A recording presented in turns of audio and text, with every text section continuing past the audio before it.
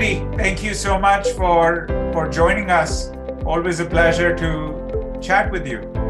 Thank you, Nitin. Good to see you. Likewise, Andy. So, Andy, for folks that might be listening in or watching who might not be aware of you and your background, can you talk a little bit and introduce yourself and your background? Sure. I'm the Vice President of Marketing and Innovation here at the StarKist company. StarKist company being over 100-year-old company that started out as a canned tuna company. For 100 years, we did canned tuna, and we've evolved. We're now a healthy lifestyle, healthy food company. We're doing tuna, we're doing salmon, we're doing chicken. We're getting into different proteins and packages. And so my role here, even though we have a big name as the number one brand, we're actually pretty lean. We're pretty entrepreneurial.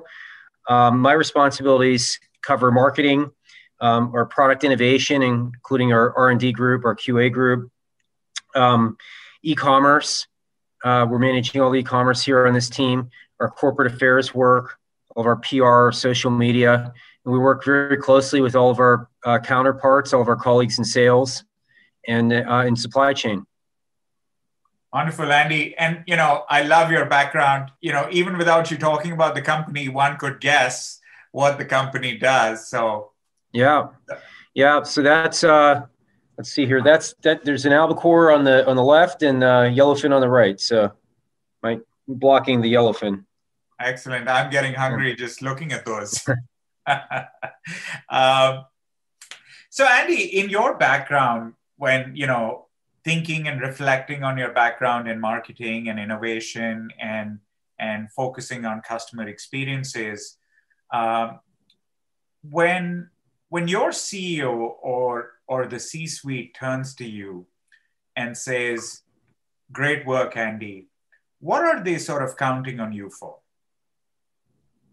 Sure. Well, at StarKist, we have a vision. It's to be a socially responsible company that empowers people to live a healthy lifestyle. And so that's what we're trying to do. It's not just a bunch of words. It's not just an external vision statement, but that's something that we internalize in everything that we do. We're really positioning ourselves to be a healthy food product, to be able to feed more people, feed people healthy food, meet different healthy lifestyles, meet different dietary needs. And by doing so, we also further ourselves as the number one brand and we grow our sales. So if we're doing those things the right way, then I think we're doing a good job. And that's where we'd get accolades as well.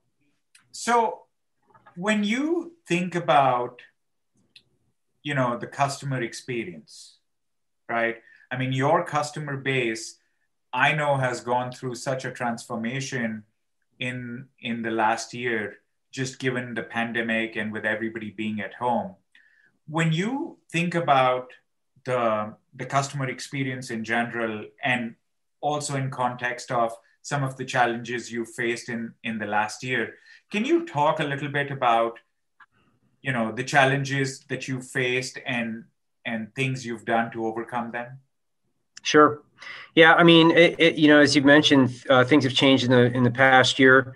Consumers are shopping differently. There's a greater focus on e-commerce, whether it's ship to home or curbside. And it makes it challenging to effectively communicate to that end consumer. We have to target the right audience with the right message, a message that resonates, that carries through to the point of purchase. And so, yeah, we've had to adapt. We've had to adapt some of our messaging and our targeting. And historically, brands would use traditional media, broadcast television, and now we've had to really embrace a lot more digital, and not just advertising, but the way we geo-target or target different demographics, the way we advertise within e-commerce.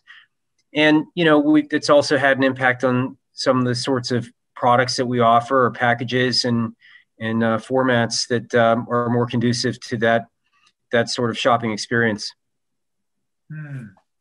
So, Andy, when you are focusing on the customer and you're focusing on their journey and their experience with you, how do you deep dive into it?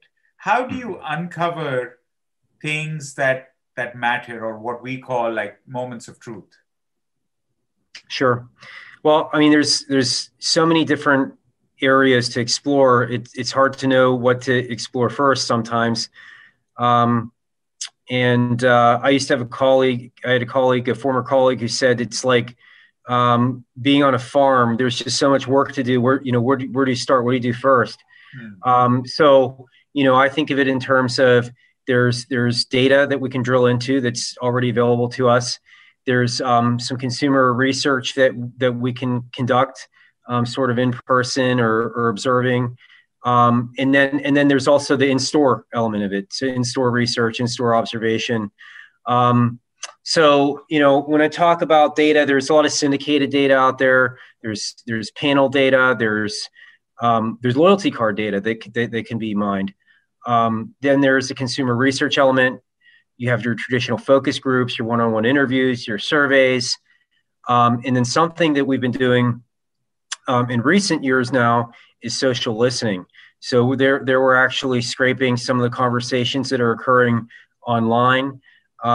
So when consumers discuss a topic on social media or in a blog, if it's in the public domain, that's something that can be scraped. So we're not hacking into anyone's Facebook account or anything like that. But if you're stating something publicly, we're able to quantify how many times consumers are talking about certain topics, certain product claims, certain dietary lifestyles, certain elements that matter to those consumers. And then we're able to also explore some of the qualitative feedback, get some verbatims behind some of that quantification. And then I talked about in store. I kind of pride myself on in store. Probably spend more time in the store than most marketers. I'm really fascinated by what's actually happening at the shelf. I like to observe how the shelves are constructed, what the assortment looks like, how many facings different products have, where the products are located, how the brand blocks are set. Try to understand, in conjunction with the data, in conjunction with the consumer research we have, why certain products are selling or not selling. Is it the graphics? Is it the shelving itself? And so, some things that we've done in that space, we've done some eye tracking. We've also done some virtual shelf tests and some in-person shelf testing. That's great, Andy. So, it seems like you're doing a lot of different things, which is great, because our approach with our clients is similar as well, where no one tool can really help understand, help us understand the customer's true sentiment or their true journey aspects, because customer journeys are complex. And so I like the fact that you're sort of looking at different things while maintaining a focus in store as well, which makes sense, because that's obviously where a lot of, the actual action is also happening. Can you reflect on maybe your last project where you really wanted to uncover or focus on a certain aspect of the customer's journey or their experience, and how you went about it, and the challenges that you faced and how you overcame them? Sure. I'm going to share an example that is probably our best example, maybe not our most recent, but it's been collective over a period of years here.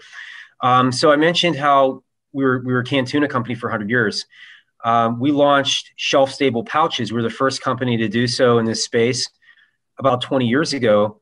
But it didn't really catch on. It just kind of lingered for years until really the past 5 years. We've been selling a lot of pouches. It's now about 40% of our sales. And so along that journey, we discovered some different things. We discovered that we needed to talk to consumers different ways, as we were able to understand what really mattered to the consumer, we landed on it's a healthy, convenient, portable message. So we have this tear, eat, go slogan, StarKist pouches, you tear, eat, go. And that really resonates with the consumer. Also on the front of the pouch, you see we call out the number of calories, the grams of protein. So we call out important attributes to the consumer. And then one other very important component is that we launched different flavored pouches. So we had 3 or 4 different flavors for many, many years, and they didn't sell that well. And in talking to the consumer, we uncovered that we had it was a 4.5 ounce net weight pouch. And we'd have a lot of consumers, mostly women telling us, hey, I open that pouch, I pour the tuna on my salad or my sandwich, and I don't end up eating all of it, and I end up wasting some of it. And so what we ended up doing was we right-sized the pouch. So we actually downsized from a 4.5 ounce to a 2.6 ounce, single serve, 100 calorie, about 15 grams of protein. And what we saw was the sales exploded. We were able to promote at $1. We were able to get features and displays at $1 or 10 for 10. And now we had consumers mixing and matching, and they were buying two pouches of this flavor and 2 pouches of that flavor and 2 pouches of another flavor. And then we started to expand our assortment. And today we have dozens and dozens of varieties. So it exploded almost akin to like what you might see in the yogurt space. If you go buy yogurt on sale for $1, you'll buy a lemon and a raspberry and a strawberry and a peach and so on.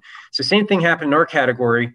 And that happened because we listened directly to the consumer. We observed the consumer, and we made some adjustments to our product size and price point, and then we expanded our assortment, and it really, really took off. That's a wonderful example, Andy, because I am one of those customers as well. What you said brought back memories, because that's exactly what I was doing as well. The initial pouches, there was stuff that, even I couldn't finish. And I feel like I have a good appetite for this. And then when those pouches started first coming out, I remember it was actually incredible, because then I could actually sample different flavors and not worry about throwing stuff away. And in fact, I also remember, and this continues even till this date, that when I would initially just go maybe buy a smaller quantity, I'm actually now buying more, because I know I can just stock up, several of those pouches, and every time I want to try it on my sandwich or salad, I'll get a new flavor. Whereas in the past, I would only buy, a limited portion because I knew I would not be able to finish it. And it's remarkable that you were able to pinpoint something like this. I think that's a tremendous experience as well. When you're looking for these insights or these moments, Andy, when you're in store, when you're looking at the data, whether through social media scrapping or in the store, do you go in with a certain key objective, or are you sort of are you keeping an open mind on, I'll discover whatever I discover? Yeah, I would say we're going with an open mind. I mean, typically there's an objective or set of objectives that we're looking to explore because there's a perceived issue or perceived problem. But sometimes we end up uncovering a different problem that we may not have been aware of. So that helps us to arrive at a completely different solution. So, we've spoken about the successes and projects that have gone well, and the experiences you've shared. I mean, that is every marketer and every insights professional's dream come true, right? You find that true nugget, and it moves the needle in the business dramatically. Right. Reflecting on some of these projects, especially when they come to either in-store research or any kind of project that you were involved in, where it was focusing on the customer journey or the customer experience. Mm-hmm. Now thinking about it in hindsight, or maybe reflecting on your next such project, mm-hmm. was there anything that you felt could have been done better, or would you do different on your next one? Yeah. Well, I mean, consumer behavior is changing. We talked about it a little bit earlier in the conversation, how people are shopping differently. They're shopping online. Um, and consumers are viewing consuming media differently as well. They're not necessarily just watching cable television. They're streaming. They're spending a lot of time on their tablets or their mobile phones. So it's really hard to engage with consumers in the same way. And maybe some of the traditional methods have gotten a little bit stale. Maybe just having a focus group or a conversation, you're not getting the full experience, or maybe you're not segmenting far enough. So I think what we need to do is embrace more and more the technology. We're trying to do so. We're trying to understand it, like I think a lot of people are. So we're testing. I'd say we're testing and learning. So some different examples of that. Sometimes some of the activity may come ahead of some of the research. So what that means is, like, we're actually using some of our activity as research. And what I mean by that is, let's say we serve an advertisement to different demo groups online, and then we see which one performs better. And then we understand that maybe we want to explore some of the various demo groups a little bit deeper. Or another example might be how we're geo-targeting or targeting different demographics through paid digital or paid social, or we're using addressable television ads where we're actually able to serve different advertisements to different consumers based on their shopper card data, and then conduct a sales attribution study to understand how effective it was. None of these things are perfect. We've yet to see a perfect study, but they all provide some directional data points, and that we're able to that are then clues as to where we can explore further, and then go back to some of the other forms of research that we've employed. Yeah, Andy, you've raised a very wonderful point over there, because this is a challenge I see a lot of CMOs, a lot of senior marketers also grapple with, because there are a lot of tools out there, a lot of ways to collect that information, right? And even with your customer, if you look at it from the customer's viewpoint, I mean, they're not just walking into a store and picking up, the first thing that they find. There's a lot of stages in their journey, the way we like to define it, where they might be looking at online, they might be looking at a TV ad, they might be looking at a post, they might be looking at something in the mail that they got, they might be looking at, something they saw on the TV, different places. And then once they walk inside a store, then they're also being bombarded with, not just the messaging you're putting out, but the messaging and the packaging and the planograms and everything that's going on with other competitors as well. And what we recommend to clients, and this is something I'll recommend to anybody watching as well, is, it's almost like look at the customer journey, not in a silo, like do the things that, that you mentioned you're doing, for example, right? Where you're looking at in-store, you're looking at social media scraping, but then also pull it together. And what I mean by pulling it together is, maybe in one tool that does it really well is customer journey mapping, where you map out the different insights that you found, but you map it out in context of the different stages that a customer is going through.